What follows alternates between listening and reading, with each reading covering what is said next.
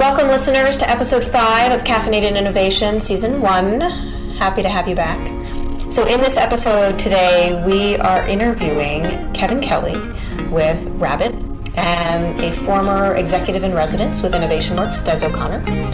And on today's episode, we're going to learn all about how the relationship between IW and Rhabit really formulated at those early stages and where Rhabit is hoping to go. Happy listening.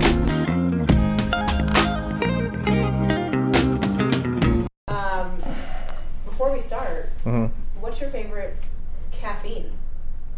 Oh, I think my drug of choice would definitely be coffee, and usually it's black coffee with no cream, no sugar. I just take it straight up, and I like it cold more than I do black, or cold more than I do hot. And once I discovered like nitro cold brew, which a lot of coffee places started doing, that is like, I'm like the Kool-Aid man. Like, I'll just go through a wall with that stuff. It gets me going. Like, it's fantastic. Any time of day or just morning? Typically just morning. Typically primarily in the morning. Okay. Right? I'm not like, I kind of try to like taper it off. Like, I once had a good friend of mine who's a child psychologist, like my wife, describe parenthood as a series of uppers and downers. Basically, caffeine to deal with it in the morning with the rush, and then booze in the evening to just taper off and like come to ease with to grips with everything after the kids are down. So glad we have something to look forward to. As someone who's not a parent yet. So I have an almost 2-year-old. So I'm sure you need the... Yeah, I'm feeling the cycle that Dave described to me some years ago. Yeah. Okay. And Des, what about you? What's your favorite form of caffeine? I'm just straight up regular coffee, dark roast. Yeah. Yeah. Pretty simple. Yep. Morning, You've met me. Afternoon, or just Just morning. Otherwise, do you ever do an Irish coffee? not really. Not me either. I think it's just like what is an Irish coffee? It's coffee with whiskey in it. Booze in it. Yeah. So I mean, after dinner drink kind of a thing. Hot. Yeah. Keep the evening going. You know. I think like Red Bull and vodka takes me back to the days of the Barcelona nightclub scene, and that is me too. That stuff would that always ends you up on a different kind of adventure. But mixing your uppers and downers, kids, not the best healthy idea, but it leads to some fun nights. Yeah. And Jen, remind me, what's your favorite caffeine? My favorite caffeine is matcha. Oh yes, this is new actually. So it is new. I am obsessed with matcha, and I get it from this like woman-owned store in New York. They don't have it anywhere in Pittsburgh, so I have to order it. Okay. Wow. It's intense. Yeah. It's matcha with turmeric, actually. She also carries this bag. It's delicious, and I carry this bag. It's delicious. Yeah. Yeah. Kim, what's yours? So, I'm a big tea drinker. I actually don't like the taste of coffee. Never have. Nothing coffee flavoring. It's an acquired taste. It is. I never acquired it, and I'm fine with that. Tea is my thing. Love tea. And Earl Grey is my favorite. And there are so many variations of Earl Grey now, so I always enjoy finding a new form of Earl Grey tea. Have even ventured into making the Earl Grey tea cookies or other desserts that you can have. Oh my goodness. Well, thank you for coming in today. Yeah, thanks. It. Yeah. So I guess first, before we begin, can you tell us a little bit about Rhabit? Yeah, so Rhabit it's a company that we wanted to start, that my co-founder and I really, back in the days when we were working with talent management and consulting, and we saw software and saw the opportunities for these things, what started in the conversation about feedback, about how do you learn, and how does the world kind of operate and educate you, and how do you encounter ideas, and how do you get signal and change. And that we sort of bemoan this fact that as a child or a kid, you have this great line of feedback that it's an error signal in what you do. So you try to do something, and something either happens to you or something tells you that's the wrong thing. And you go through the formal education system, and you have feedback constantly. You're constantly taking tests, getting grades, etc. You graduate and matriculate out of this and come into the real world, and all of a sudden, as you transition into a professional or even a leader, you lose this line of sight into true feedback. You stop getting a regular check of how are you doing, how are things going. You have to then, you sit there and then this is where people float and they struggle and they don't know, should I ask? Are they comfortable to ask? Are the people that would give them feedback who aren't in a position where this is required of them or a natural part of their function, how are they incentivized to do so? And then why would they ever, or do they, and can they do it in the right way? Could they even do it anyways? And it's all these questions that untangle this problem of giving feedback that gave rise to what we wanted to do at Rhabit.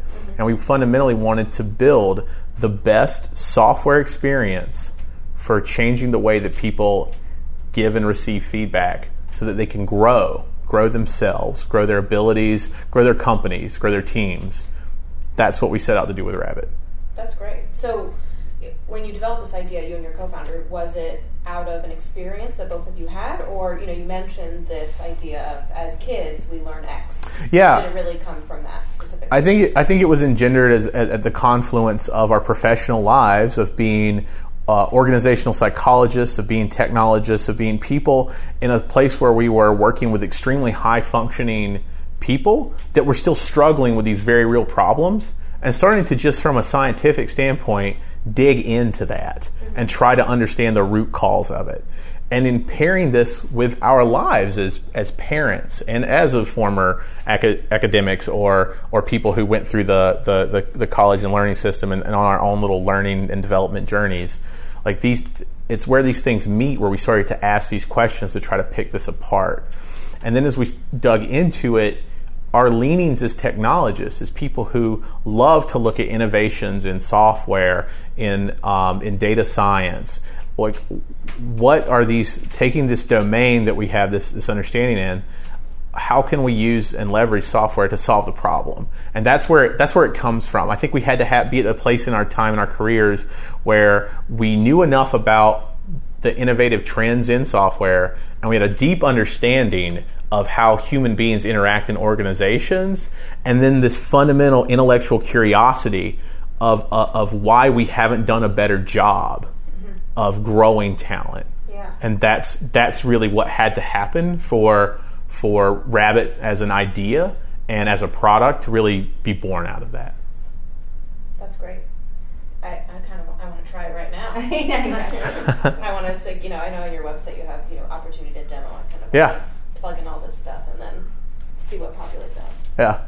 Yeah. No, it's an intense thing. It's wonderful. We use it ourselves. So I think the coolest thing about us is we dog food our own product.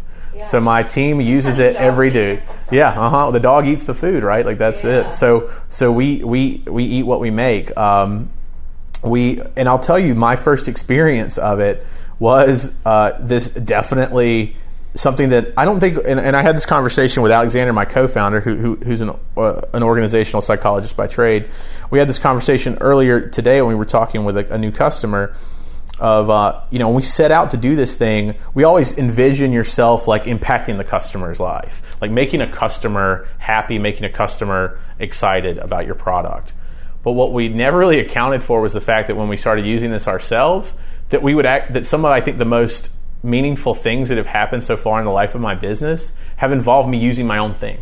So the first time I got feedback in my system from my team about my behaviors around communication, it was this emotional moment of going, holy shit, like this is okay. People are telling me that this is something where I've got a chance to improve. I can get stronger at this. And it made me, in that split second of seeing that score, of seeing that result, of seeing that feedback, I had an emotional reaction.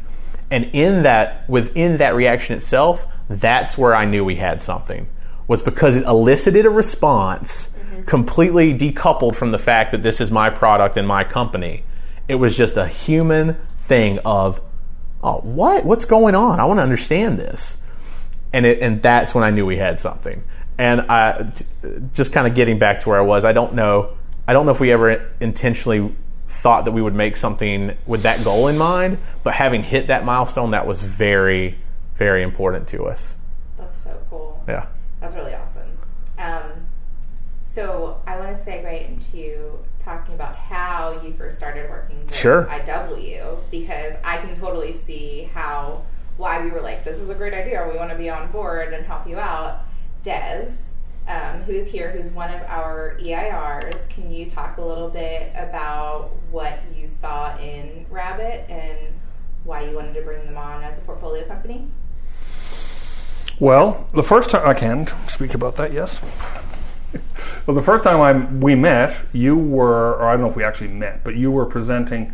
I was part of the group reviewing the Alpha Lab applicants. The applicants back in, I'm not sure exactly when it was. December of 2015, yeah. Yeah.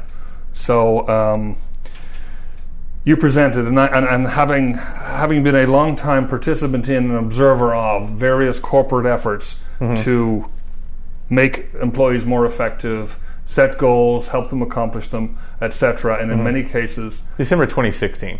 Sorry, I was just checking my math while we were talking. Yeah. And seeing them fail miserably in many, many cases. Sure. I just thought this was a very intriguing opportunity, and I thought, I love the binary aspect of it. I love the fact that you could group responses so that you could measure not just individuals but teams, as well as potentially entire companies, and sort of understand the return on investment of the investment in your human capital development, etc. I just thought that was a really novel and cool idea. Yeah. And then I think we followed up, or I followed up in person after that whole process, and we engaged at that point. Yeah, I think that's awesome. My first actual, I totally forget sometimes that the Alpha Lab, how intrinsically connected you are, and that's where we first encountered. Because I think of my first interaction with IW, and it actually wasn't with Des formally. I think it was with Jeff McDaniel, because I took advantage of something that I think a lot of the entrepreneurial community here in Pittsburgh should take advantage of, which is your open office hours. Yes. So we had actually, thinking through the timeline, we had that interaction at Alpha Lab. Famously, Rhabit did not get into Alpha Lab. In talking about where we were as a company then, neither of us were full time. Right, we had just the idea of the product. We hadn't actually fundamentally built much other than early sketch prototypes, but we had the theory laid out, and I think that made total sense. To looking back, we weren't ready.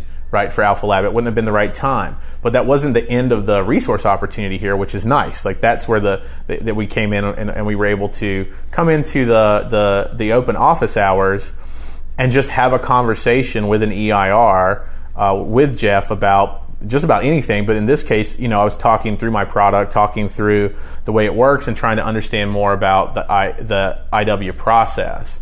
And then as we matured and as we worked with that and kept reconnecting, that's when we were able to kind of get routed to a more appropriate resource. Jeff does awesome stuff, but a lot of times with materials and manufacturing, is that kind of his specialty? Energy. That's Jeff. And then we got to Des, who is definitely more aligned with the things that we affect.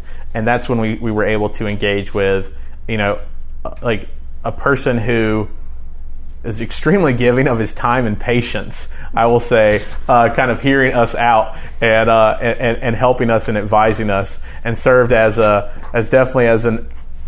somebody that for us, I think a challenge that you have as an entrepreneur, especially if you come in it from an area of intense domain expertise like we do, you can get a little blinded by your own knowledge.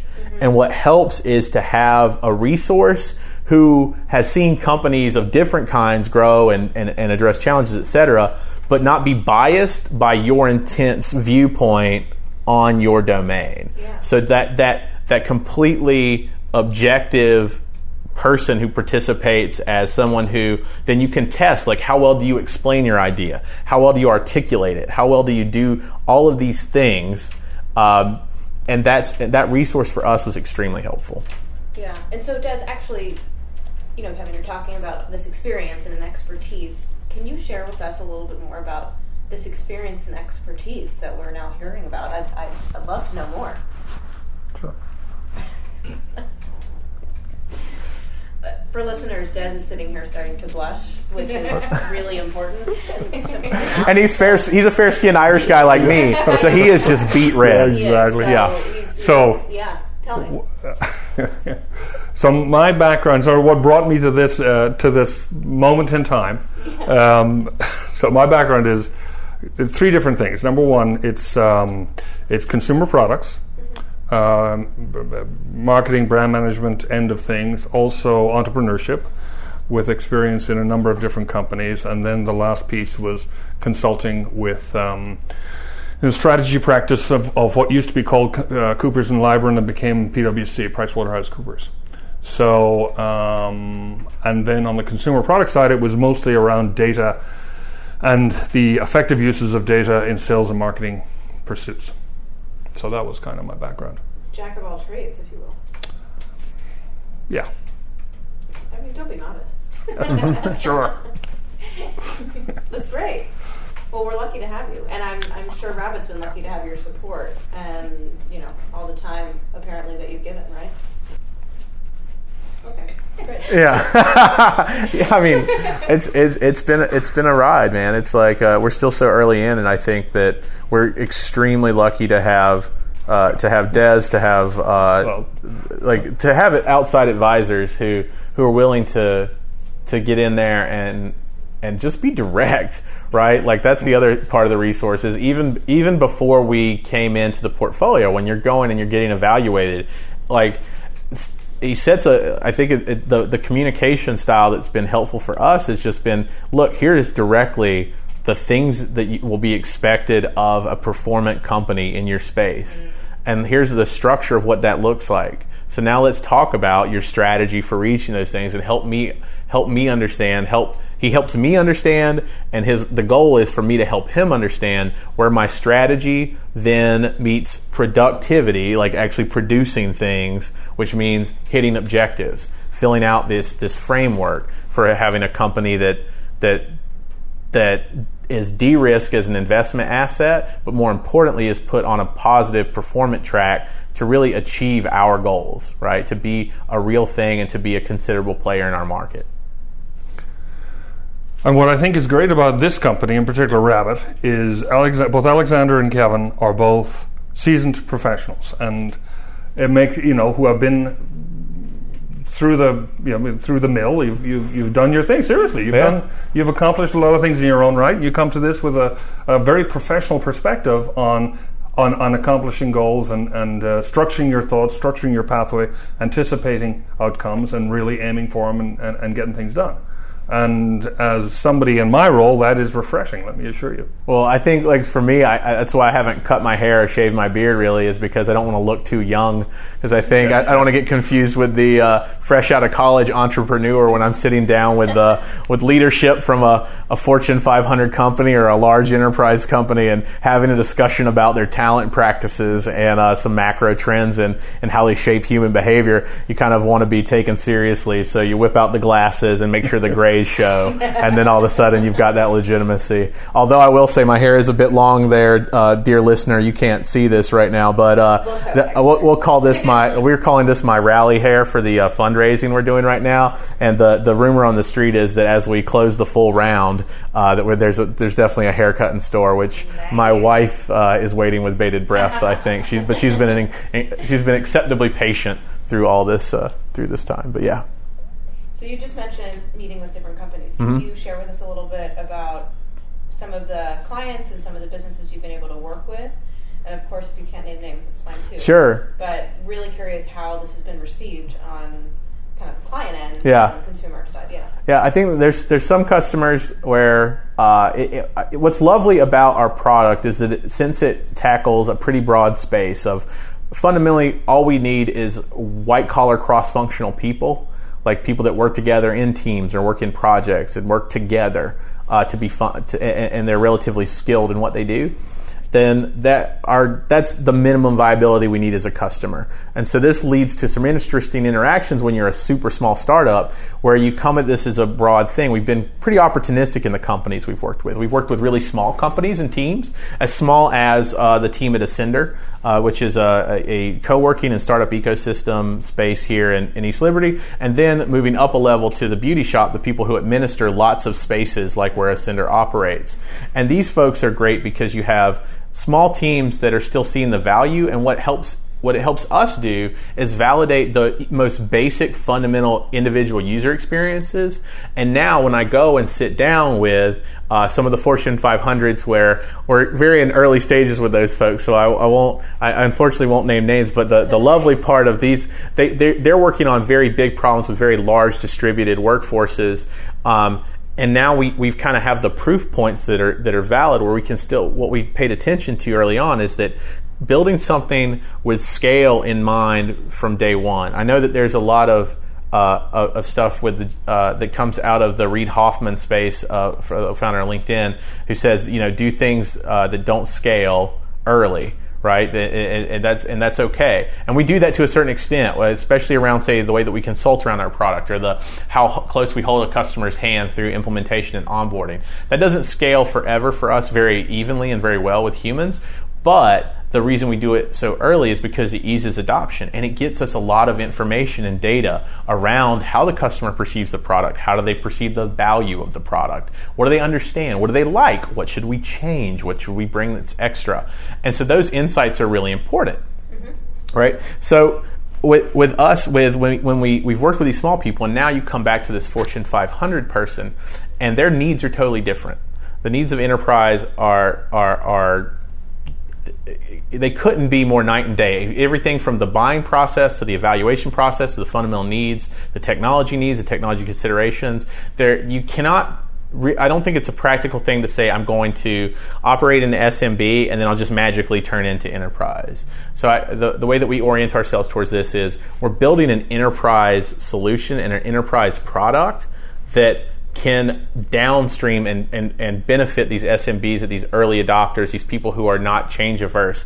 We use them as kind of our place where we can deliver them value that they probably wouldn't ever experience, not being a large enterprise, right? People wouldn't give them the time of day or reach out to them because they're not a big ticket item. For us, there are early adopters that we love because they will try things, they'll experiment, and they're okay if with implementing a change in their organization. So there's value there, but the important part for us is that from day one, when we architected the product and we thought about the space, we came from a place where we consulted heavily in enterprise and we consulted heavily in the Fortune 50. So we always wanted to be working in that space to start with, right? And that was important for us in how we built out the product. That might have been a very meandering answer. No, it's a good answer. Thinking a little bit about the needs that you've had as a CEO of a startup, what's some advice that you would give to a startup CEO or someone who's thinking about starting a business, who might be listening? Yeah. And I think maybe it's around feedback and some of the things that your company does. Well, I think there's a couple of ways I could talk about this. This topic's big, just like the CEO role, which I found out right through this. There's stuff you thought you'd never do. You didn't, no one told you when you signed up that you'd be talking about how do you do, should you capitalize on the on your development costs as a depreciating asset. There's financing stuff you never knew you'd have to speak to, all along the way to sales and implementation and working with a customer that you anticipated, that you thought you would absolutely engage in. To advise that person, I think for us, what I would do is say, what would I do the same and what would I change, right? I think that's a fair way of looking back at it. The things that I would do the same is making sure that you are focusing on connecting with the customer as much as possible and building out a genuine, authentic relationship with them.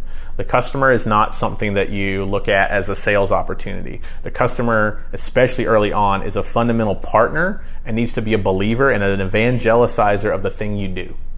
Right? That to me is an extremely important thing that I would advise to be the front of mind of anyone that's going to start something, and to put very genuine effort into doing that. The other piece of this is that I would advise somebody that's considering starting their own thing to ask the honest question, how much do I really understand about the space I'm going into?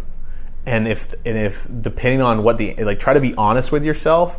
And then if the answer is, well, maybe not a lot, but I still have passion around this, I still want to be in this space, then make a clear pathway for how you would imbibe knowledge. Like where would you find the fire hoses you could drink from, right? Would it be, are there potential customers that you could talk to and learn more about the space, right? Are there experts in the field? Are there other companies? Are there, even if it is competitors, what does that landscape look like, and who could you talk to and reach to have meaningful conversations with to increase your own knowledge and skill? What could you learn? Like, what is out there as resources? Because I think the biggest mistake that you can make, and that I've seen, because I think here's a cool thing about being in Pittsburgh, right, as a founder right now, is there is a ton of activity in the startup land here. And now that we're over a year old and we've raised some money and we're still rocking and rolling and on an upward trajectory, which is awesome, the side effect of that is there's people that went through the Alpha Lab process with us. There's people that went through Ascenders boot camp alongside us when we went into that incubator that have completely flared out and died. And so you've seen like how sort of brutal it can be. And the common theme I see of anybody that struggles is a fundamental lack of domain expertise. Like, that's a trend that it's fascinating to me. That's not to say that there aren't people that start really effective companies in a space that they didn't know anything about, but I think that you have to be very careful when you look at things that are already successful of the winner bias, of all the littered landscape of things that came before them that tried similar or same stuff that failed, and underestimating that being the bottom part of the iceberg. Right? The winners are up here, they're above the water, they've broken up. But for every one company that survived a year, there's probably 1,000 that didn't. Mm-hmm. Right? You're peppered with this one to a huge number of this low percentage of succeeding. And I think you're hit with this from your VCs, from everywhere else, from the funding community, of it's always a small percentage of people that make it out. But I think that if you really analyze the common thread of the huge mass, it probably follows a distribution like a lot of things do, right? Yeah. And then that fat chunk, that 80% of that distribution, I'd be really curious of where these people are in their fundamental domain expertise and the matureness of their career, and if there's a strong correlation to that failure rate and those things being fundamentally lacking. That's really interesting. Yeah. I'm wondering, Des, since you've worked with so many companies, so many companies. I'm so effective. And I saw you shaking your head a lot positively at a lot of what Kevin was saying, specifically about domain expertise and founders having it or not and failing or not. Do you have thoughts on that? What are your thoughts on that?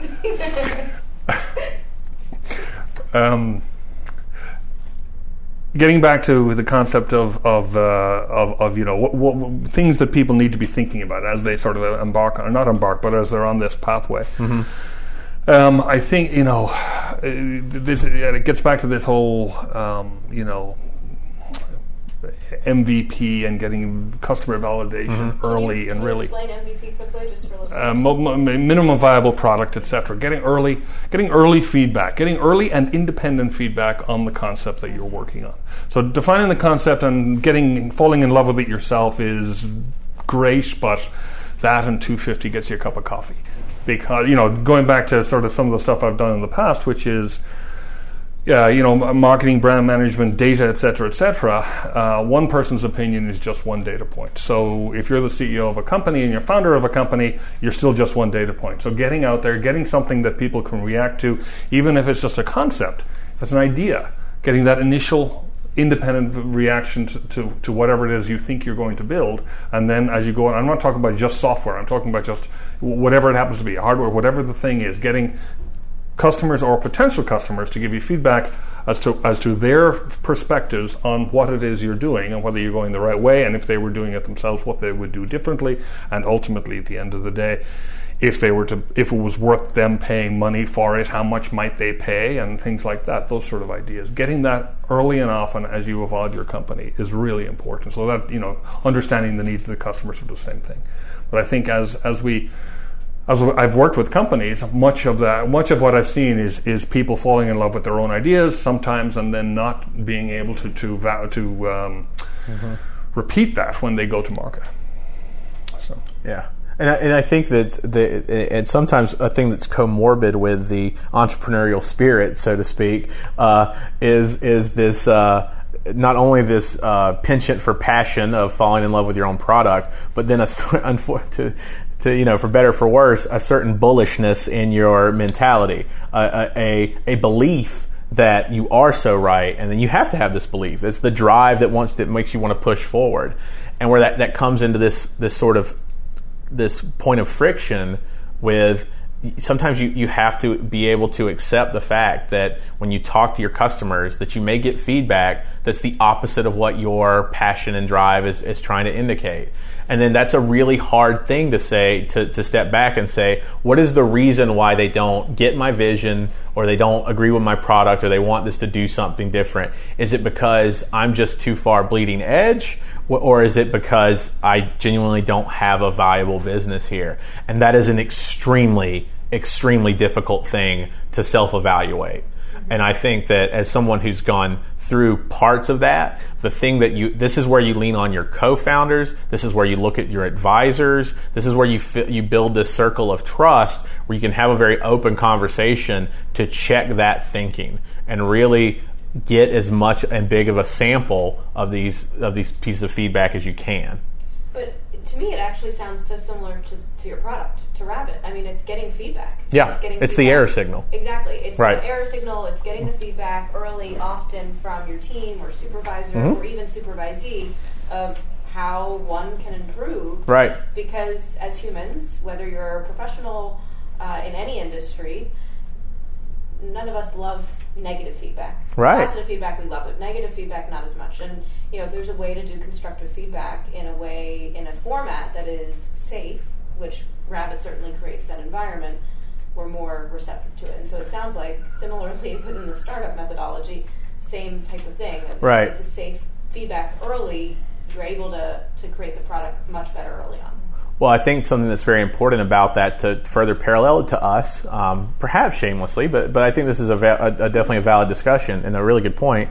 So what we talk about a lot is not just getting the feedback, the error signal, but actually closing the loop, right? So the loop of taking you, and the loop becomes, I got this feedback that's perhaps negative. Let's say it's negative, right? Like I tried my product, then what? And it didn't work. Or in Rhabit's case, I as a leader, I've interacted with my team, and they're giving me negative feedback on my ability to delegate work to them efficiently, right? They say I hold on to tasks too much. I don't let things go, whatever that is.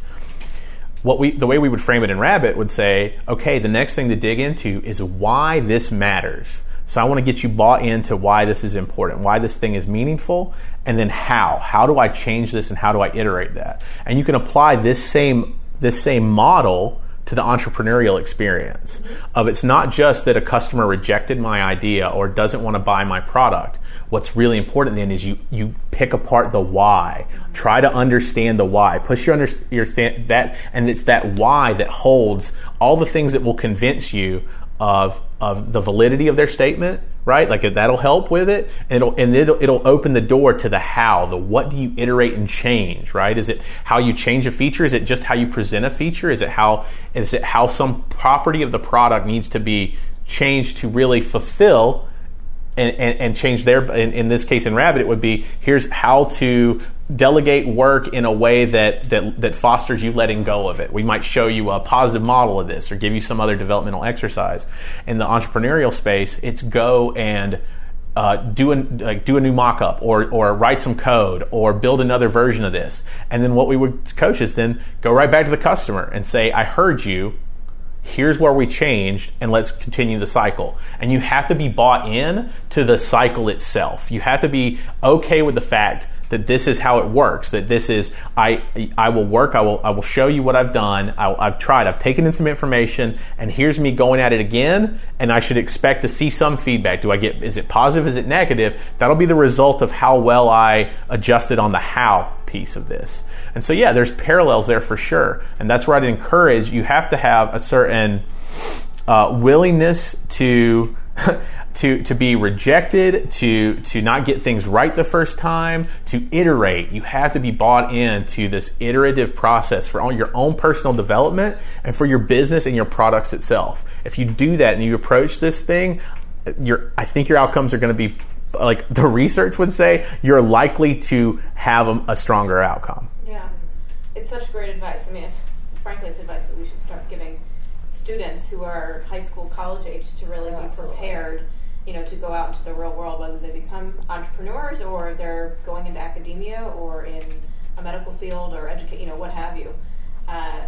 This idea of getting feedback early, often, and taking it. Yeah. It's so helpful. Right, and I think the biggest piece of it is to frame that why and how, because the hardest thing is the emotionality. Mm-hmm. Like, emotions are real. Like, you have to.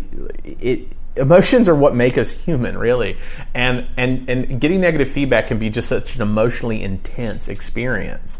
And we try to do this with our product very purposefully. If I can move you away from the emotion and have you focus on why the thing that you got negative feedback is important, and then while I've got you emotionally available to say, I'm in this place where it's not working and I wanted to understand more, I want to change, etc. And I move you to the how piece of this very quickly. And while you're in that thing, it's more likely that it's going to stick. You're going to remember this. It's going to be meaningful. It's going to be developmental for you.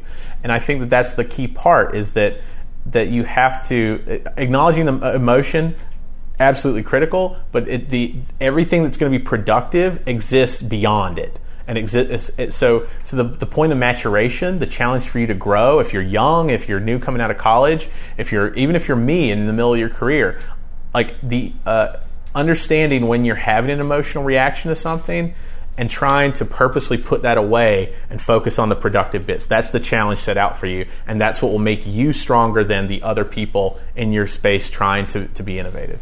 That's great. I love it. So can you tell us, how can our listeners follow you on social media, or how else can we connect with you outside of just listening to you on the podcast today? Sure, yeah. You can come and check us out at rhabit.co. Now, we spell it a little funky. It's habit with an R in front of it, so RHABIT.co. That's our website. You can follow us at Rhabit App on Twitter. And I'm on Twitter as well as an individual at J_K_Kelly, Kelly. It's I got to get a better handle or something, but the name Kevin Kelly is just so common. It's like we'll work on this. But yeah, like you can always follow us there and check us out. Reach out to us, have a conversation with us. If you're a leader, if you're a company and you are interested in how you build a culture of feedback that is super, super productive and growth oriented, like, reach out, have a conversation with us. We've got some ideas and we've got something really cool that we think will help. And if I could add to that, you're talking about big, high level stuff. I think just in terms of the execution of what you do, for a company considering using what you're doing, it's so easy because it is binary and it's about observed behaviors. Yeah. Did this happen? Yes or no? That's that's as simple as that. Yeah.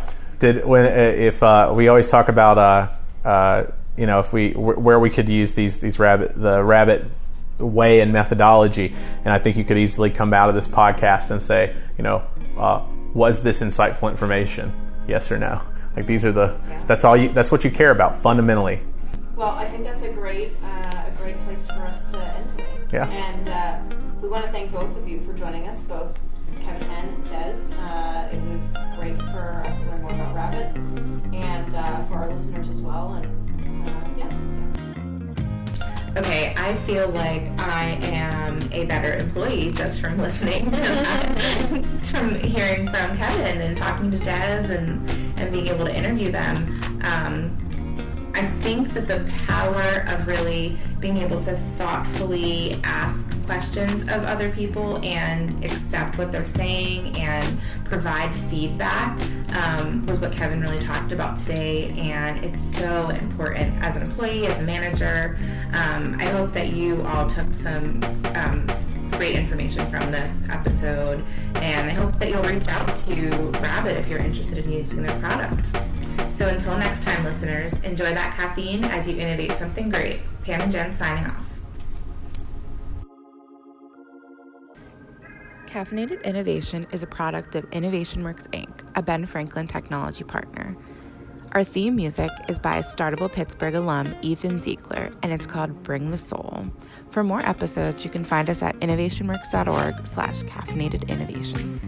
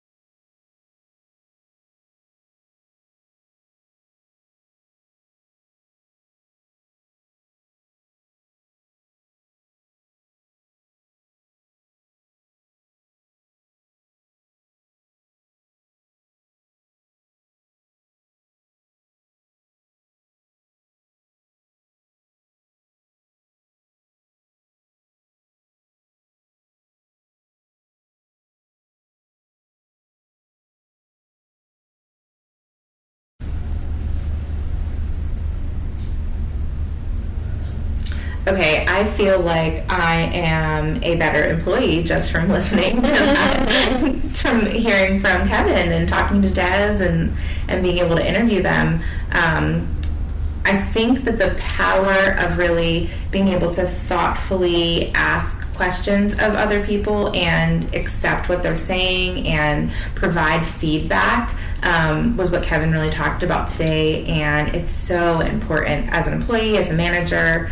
I hope that you all took some great information from this episode, and I hope that you'll reach out to Rhabit if you're interested in using their product.